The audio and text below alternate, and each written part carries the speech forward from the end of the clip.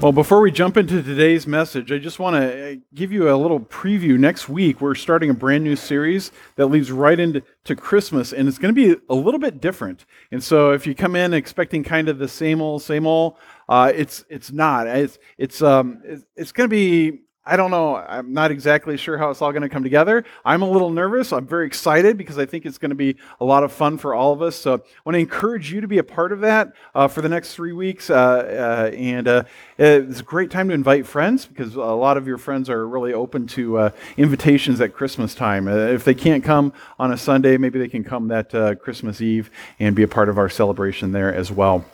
But for today, we are finishing up this series right in the eye. And if you're coming in late, it's kind of like coming in at the end of the movie, and if something captures your attention and you kind of think, wow, I wish I had been there from the beginning, you can go online, listen to our podcast, go to our website, get caught up on that. That's all there free. Listen to that, share it with a friend, discuss it. That would be great. It's all there for you. Now, the series has been centered around the idea that there's something in all of us that wants to do what we want to do, when we want to do it, and with whom we want to do it. And we add that little American caveat, like as long as nobody gets hurt. So we've talked about that idea through this series because there was a period in the history of Israel when that's exactly what everybody did. In fact, at the end of the Old Testament book of Judges that we've been looking at, the final statement, the sort of the summation of the entire 300 plus years was this. In those days, there was no king in Israel. Everyone did what was right in his own eyes. And there's a little bit of that in me. There's a little bit of that in you. And the tragedy for Israel is exactly the tragedy for you, that God had established the nation of Israel to do something extraordinary. But instead of looking up, they began looking around, and they were like, well, we want to be just like all of our neighbors, all the other nations. And time after time after time, they would disobey God and they would break God's law and they would get in trouble and suffer the consequences for their sins. And then they would do what we do, like, oh, God, please bail me out, help me, God, I promise I'll never, ever do that again. And God would bail the nation of Israel out over and over and over and over because God had made a promise. And he said to the nation, I am going to use you to be a light to the Gentiles. I'm going to use Israel to bless the entire world. And you can work with me or you can watch me work, but I'm going to fulfill my promise. And so in this very, very dark time in the history of Israel, God continued to work in spite of the fact that the nation of Israel had abandoned God over and over. And in fact, right in the middle of this very, very dark time, when everybody did what was right in their own eyes, God was actually preparing and decorating for Christmas. In the midst of this very dark time, and we've seen some of that just chaos over and over and over, right in the middle of this, when Israel had lost faith in God and decided, well, God's not around, and the stories, I don't know if they were true or not, but God's obviously not active anymore in our nation and in our world. In the midst of that, God was actually setting the table and preparing the way for the very first Christmas. And he used two real interesting people. He used a woman who was so angry with God that she was so disappointed with God, she declared to her entire town, God has abandoned me. God has forsaken me. And when I look at my circumstances, like there is no evidence there is a God, and if there is a God, well, he certainly doesn't care for me. And maybe you feel like that too. And then in this story, God also uses a man who was just extraordinary in the sense that even though he looked around and saw no evidence of God's activity and no evidence of God's faithfulness, he decided to kind of swim against the stream and against the current of his culture. And he decided to remain faithful to God because he believed that God was at work even when he could not see God at work. And God, in his very unusual way, brought this man and this woman together, and in doing so, set the table and saved Christmas. So, we're going to be looking at the Old Testament book of Ruth, And you guys are familiar with the story of Ruth probably. We actually looked at it earlier this year, but what you may not know is that the story of Ruth actually happens during this period of the Judges, this part of Israel's history we've been talking about for the past 4 weeks. And the story happens right in the middle, and it's kind of the bright spot. It's sort of the anomaly, the aberration for everything that was going on and the fact that God was preparing the way for Christmas. So let me tell you the story. Ruth chapter 1, verse 1. Here's how the whole thing begins. It says, in those days, when the judges ruled, that's what we've been talking about, there was a famine in the land, so a man from Bethlehem, there's our city, in Judah, together with his wife and 2 sons, went to live in the country of Moab. They went to live for a while in Moab. Now, Moab is on the other side of the Dead Sea from where Bethlehem is. And so to get there is kind of a dangerous trek. But there's famine in the land of Israel. And so they decide, we're going to take off. We're going to go to Moab. And the man's name was Elimelech. His wife's name was Naomi. And the names of his 2 sons were Mahlon and Chilion. Well, they get there to Moab and they decide, well, you know what? Our sons need to get married. Problem is, they're in Moab, and all the women are Moabites. And God's law said, don't marry foreign women. Not because God was against interracial marriage, but the problem was back then, when you married somebody from another race, not only did you get them, you got all their family gods and their national gods. And God was trying to keep the nation of Israel pure religiously. But hey, like when you're in Moab, do as the Moabites do. So they marry their 2 sons off to Moabite women. Well, time goes by and Elimelech dies, and so it's just Naomi and her 2 sons and her two daughters-in-law. And then her oldest son dies. And then her next son dies. And Naomi, she's just this Jewish woman in Moab. The only family she's got left are her 2 daughters-in-law, who are both Moabites. And Naomi decides, God is definitely against me. Like, God's cursed me. He's not around. He's obviously not listening to my prayers. And she ends up deciding to leave Moab, go back to Judah, and specifically to Bethlehem. And she says to her daughters-in-law, look, sorry you guys got messed up and all this. I'm going back to Bethlehem. You guys stay here. You get married, have a nice life. God's obviously abandoned me. And one of the daughters-in-law decides to stay in Moab. The other gal named Ruth decides to stay with Naomi. And this is a big deal because this is a very dangerous decision for her. And if you've been with us throughout the series, you know kind of what a dangerous world this was for women. And most of the world during these ancient times was a very dangerous place for women.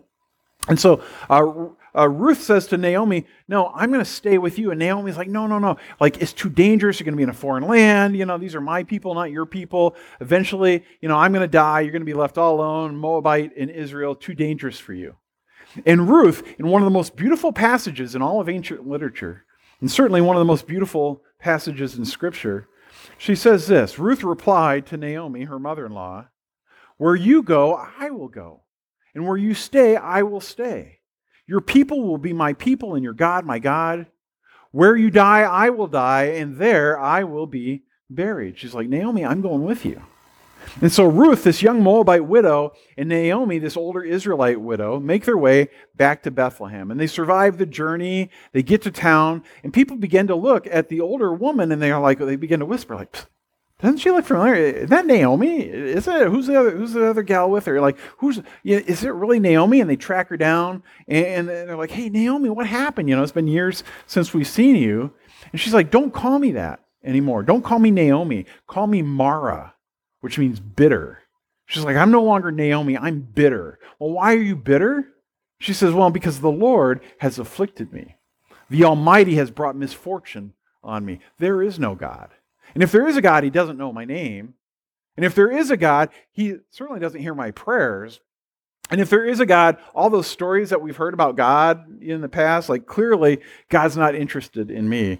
And in that moment, it's as if Naomi is kind of a microcosm for the entire nation of Israel that had said, God's no longer the God of Israel. God's abandoned the nation. But here's something interesting, because 3,500 years later, we know her name.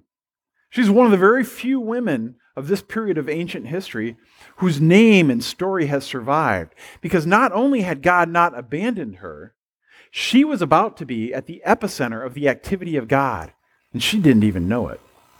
Our story continues. When Naomi and Ruth arrive back in Bethlehem, it's barley harvest season. This is important because there would be landowners who had acres and acres and acres of land, and they would plant barley and they would send their servants out during harvest time to harvest the barley. And the law of Moses said you can go through the field once. You can harvest one time. After that, just leave the leftovers, okay? Leave it for the widows and the poor that come along after you and pick up the remains. And that was one of the ways that they took care of the poor. And so Naomi says to Ruth, Ruth, look, we can't survive unless we do something. And so, you need to go join the poor and the widows because I'm too old to go. And I need you to go into one of those fields and just pick up whatever you can so we can either eat it ourselves or maybe sell some of it so we can survive. And Ruth goes into one of these random fields, and it's very, very dangerous because there are women kind of alone, scattered throughout the fields in this male-dominated society, and she's got no provider, no protector. She's a foreigner. And as we've seen in this book, just how little women were valued during this time when everybody was just doing whatever was right in their own eyes. Well, it just so happens that she chooses the property of a man named Boaz. And Boaz goes out into his field and he sees this foreign woman out there with all the other Israelite women who are picking up the gleanings from the field. He asks one of his guys, hey, who's the new woman? Well, that's Ruth. She's the daughter-in-law of Naomi.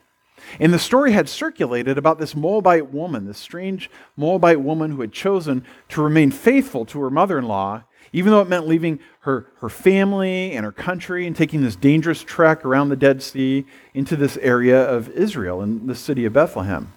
Well, Boaz is quite impressed. In fact, he has a conversation with Ruth later on in the story, and he says, I've been told all about what you've done for your mother-in-law since the death of your husband. We've all heard, hey, you remained faithful to Naomi, one of our people.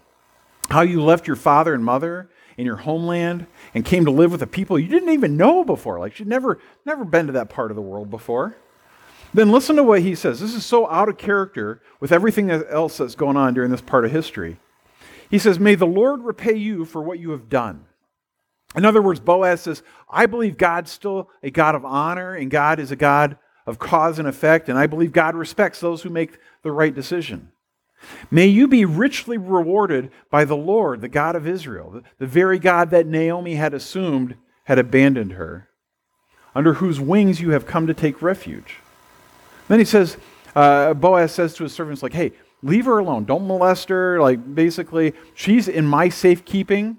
Let her take all she wants. Don't bother her at all. She's an honorable woman who's done this honorable thing, not simply just some foreigner who wandered in to take advantage of our generosity. So treat her with respect. Well, as a result of that, she's very successful in her gleaning. Eventually, she has a conversation with her mother-in-law, Naomi. Naomi's like, hey, where are you gleaning anyway? You're coming back with way more than I expected. She's like, well, I found favor with a man in the city. His name is Boaz. Naomi's like, Boaz? I know him. He's a distant relative of my late husband. So time goes by, things are kind of working out, but Naomi's getting older and Ruth's getting older, and finally Naomi says to Ruth one day, Ruth, look, I'm going to die. And once I die, you'll be on your own. You need protection. You need a covering. And so Naomi decides Ruth needs to find what they call a kinsman redeemer. Now I got to stop and explain this because this is an important part of the story. Best way to think of a kinsman redeemer is kind of like your rich uncle. Everybody's kind of got that rich uncle. Maybe they're not even part of your real uncle, but they're part of your extended family. My sister's brother's cousin's boyfriend. It's like this guy. Whenever there's a problem in your family or a financial issue, you go, oh, call Ralph. Ralph can help you out. He's kind of like the richest person we know. Who's kind of part of our family. That's kind of what a kinsman redeemer was. Kinsman redeemer was this wealthy person in an extended family that people would go to when they got in trouble. And in this culture, kinsman redeemer didn't have to step in and help, but it was kind of this official title. Sometimes it gets translated as avenger, kind of an Old Testament Tony Stark. The person would step in and step up and help a family member who was in distress. And basically there were four things a kinsman redeemer could be asked to do. They could be asked to protect an impoverished family member or an impoverished family. They could go to the kinsman redeemer and say, hey, can you help out? I'm kind of tight and can I get a loan? Or could you help me with my bills? Second thing they could do is they could be asked to repurchase lost property, because sometimes there were like liens put on property, or people just lost it because of debt or gambling or something, or they were just unable to take care of it. So a kinsman redeemer could go and buy back that piece of property for the family member. They could redeem relatives who were sold as slaves, because if you owed too much money, like you could be sold into slavery, or one of your kids could be sold into slavery. There's an Old Testament proverb that says the debtor is slave to the lender. This is literally true at this time in history. Like, kind of glad that's not still a thing, right? I'm thinking like, gives a whole new meaning to the term MasterCard. So, you get in trouble, yeah. Hey, which one of my kids? So the kinsman redeemer could come in and pay somebody the money that you owe to buy your children or one of your relatives out of slavery. Then the other thing the kinsman redeemer could do, and only in like extreme emergencies, they could be asked to provide an heir when a male relative had died and there was no other male relative.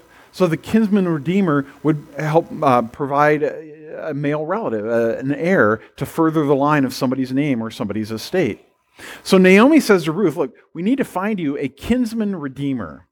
Well, to the best of Ruth's understanding, this isn't going to happen because she's not even Jewish. Like she's Moabite, and she's not Israelite. She's not even from Bethlehem. And the way this would work was in order for somebody to be Naomi's kinsman redeemer, they would actually have to marry Ruth, because Naomi's like too old to have any more children. She can't extend the family line. So we find out in the story that there's also a piece of property like Naomi's late husband had, or his family had, and had been lost somehow. And like, okay, she needed to get the property back with this. So there's this estate in question. And so Naomi says to Ruth, like, look, we need to find a kinsman redeemer. And basically, she says to Ruth, to use our terms, Ruth, you need to ask Boaz to marry you, because that's what it came down to. You need to ask Boaz to be our kinsman redeemer, but understand that's equal to a marriage proposal. The only way he steps in as a kinsman redeemer, he would need to marry you, because I'm too old. And I need you to ask Boaz to marry you. Now, in our very highly sexualized American culture, when people read this story, they read all kinds of stuff into it that's just not even there. Because they're picturing like, oh, this hot Moabite woman, goes in and they've got a 65-year-old Boaz and his wives are old anyway, and this Moab, like, hey babe, it's like, no, that's not in there, none of that. It's not even insinuated. In fact, the opposite is kind of true, because this is a very, very risky venture for anyone to be a kinsman redeemer, especially for a woman, and especially for a foreign woman. And here's why: because like once she becomes part of the estate, because once the man was responsible for a woman, you were also responsible for their children and the behavior of their children. And then if something happened to one of your sons, a large portion, or maybe your entire estate, would go to this person that you chose to include in your family. So it's a very risky, very sacrificial kind of a decision for anybody to make. So Ruth, in this powerful narrative, and I'll just let you read it for yourself, but in the most appropriate way that would fit that culture, she goes to Boaz, knowing he could say no and probably would say no. It's one thing for you to let me glean from your field and to kind of protect me from your servants, but it's a whole nother thing to marry me and bring my family and all my liabilities into your family. But she goes to him and she requests, Boaz, would you be my avenger, my kinsman redeemer? And he says, yes, but there's one hitch. Because there's a relative that's even closer to Naomi than me, and this guy gets first dibs, kind of first right of refusal on the estate and on you. So he says to Ruth, I'm going to go to him because Boaz is an honorable man. He's like, okay, I know we're just going to play by the rules and, trust the process. This is the law that God established. And even though everybody else has abandoned God, I'm going to keep the law. And so Boaz says, I'm going to go to this other relative, see if I can work this thing out. And you can read the details for yourself. He goes, meets this guy at the city gate, because that's where transactions happen. He meets with the guy and he says, hey, Naomi through Ruth has asked me to be their kinsman redeemer, but you're closer to them and you can buy the property. But on the day that you buy the land from Naomi, you also acquire Ruth, the Moabite, because she's like property. You buy the land, Ruth comes with the land, and the dead man's widow, Naomi, in order to maintain the name of the dead with the property. So if you get the property, which is a good deal, you also get Naomi and the Moabite woman. I'm not sure that's a good deal. And you got, you have to at least try to have children with Ruth. And if she has a son, like that son will have inheritance. And some of that inheritance is going to come out of your estate. Like, are you willing to do that?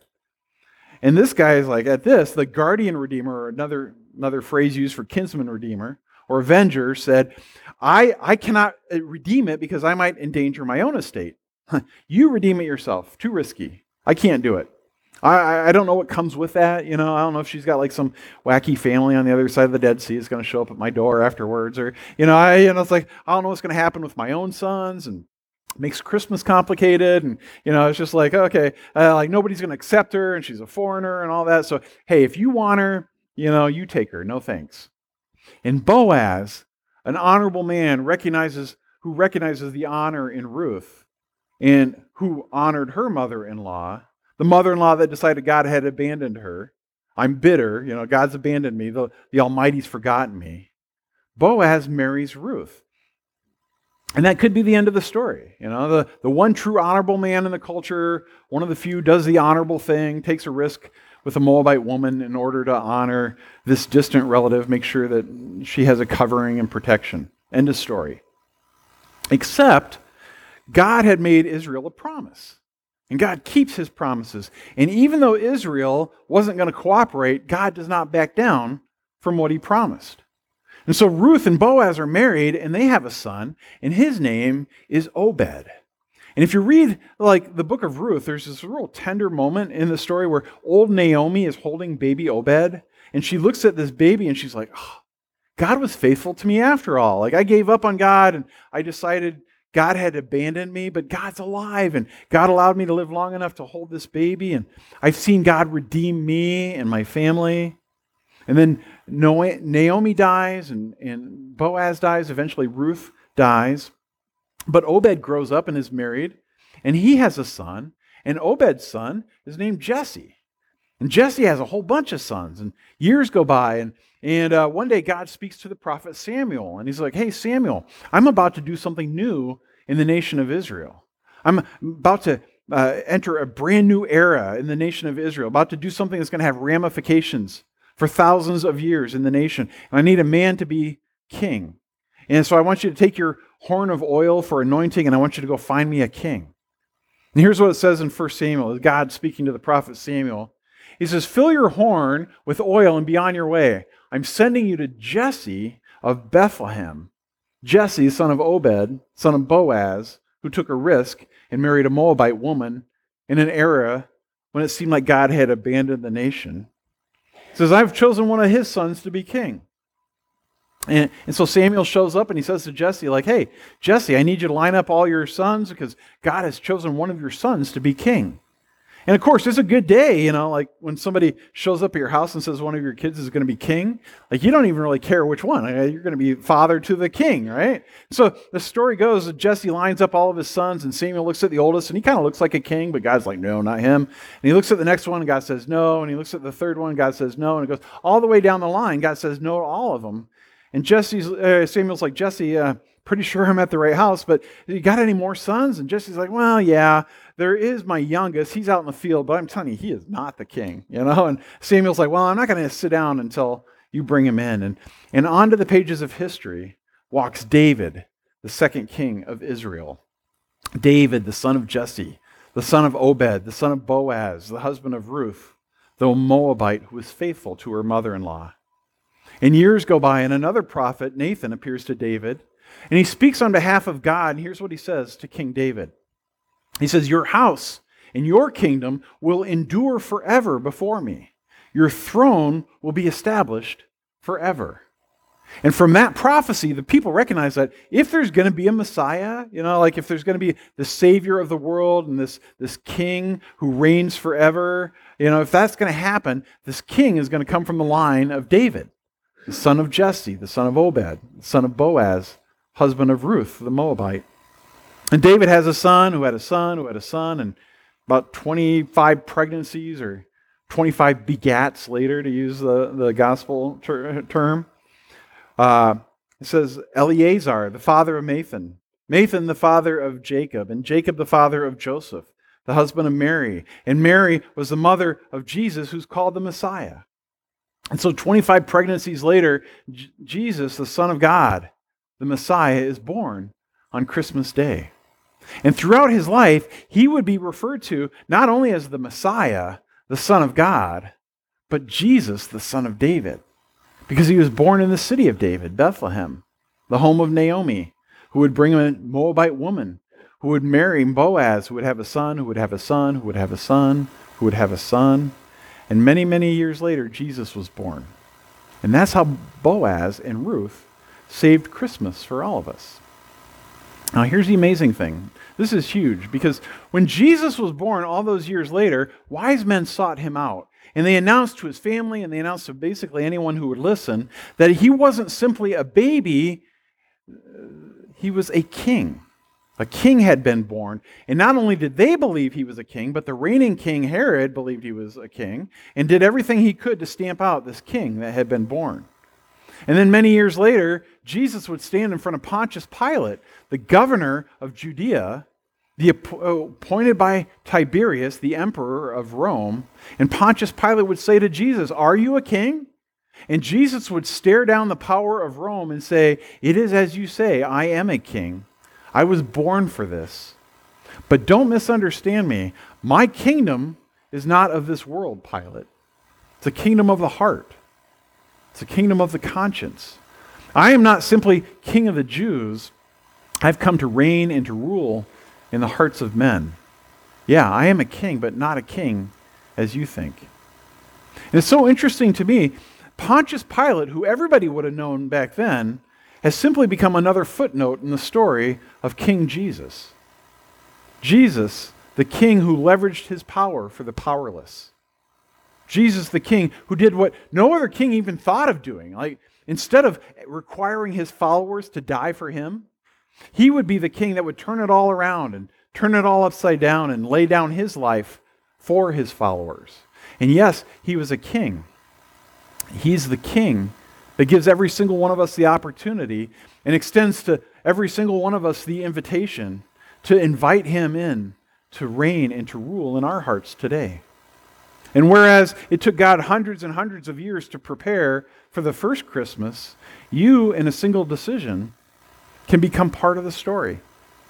You, in a single decision, can take that entire story of hundreds and hundreds of years of preparation, and suddenly, with a single decision, it can become personal for you when you yield your heart to your Creator King.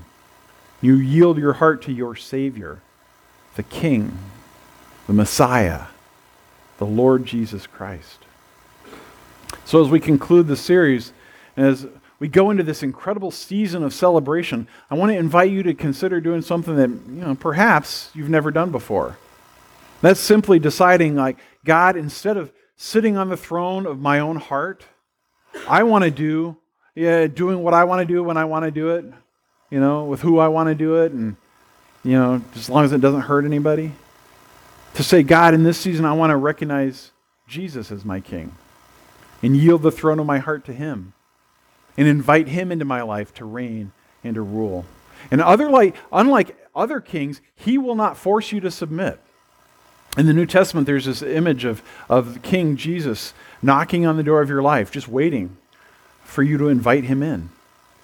And if you've never done that, I want to give you the opportunity to do that today. And if you've been away for a while and you're like, "Oh, Rob, I've heard the stories before, but I've been doing what I want, when I want, with whom I want, and it's not working for me. Would God really take me back?" And the answer is yes, absolutely. Read the book of Judges, like time after time after time, like the nation rebelled, and time after time after time, their Heavenly Father took them back. So whether it's the first time for you or, just kind of a renewal for you, I want to lead you in a prayer. And the words aren't magic words. It's not even words that matter. It's just the opportunity, this prayer is, for you to express to your Heavenly Father that you are yielding the throne of your life to the Lord Jesus Christ, our King, our Savior, our Messiah. So I want to lead you in this prayer. Would you just bow your head as a sign of reverence and close your eyes? And if you're ready, just pray with me. Just say, Heavenly Father, I believe Jesus is your Son. I believe he is the King, and I want him to be my King. I yield the throne of my heart to him. I believe that when he died for me. I believe that when he died, he took my sins. So please forgive me. Forgive me for all the stuff that I did intentionally. Forgive me for all the stuff that I did not even knowing. Just accidentally rebelled.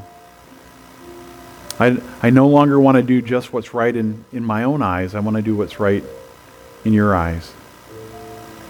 So help me to see the world the way that you see it. Open my eyes that I could see myself the way that you see me. And give me the wisdom and the courage to know what to do from this day forward. I yield my life to you in Jesus' name. Father, that's an invitation that you give to all of us. And it's good for all of us to pray that prayer every day. I yield my life to you. Lord, be my King. Lord, I don't know where this hits us, but I know that we all need to be praying that prayer, to constantly yield to you. So I pray that you would give us wisdom to know how to do that. Give us the courage to take that next step that we need to take, whatever that might be. We love you and we ask all these things now. In Jesus' precious name, amen.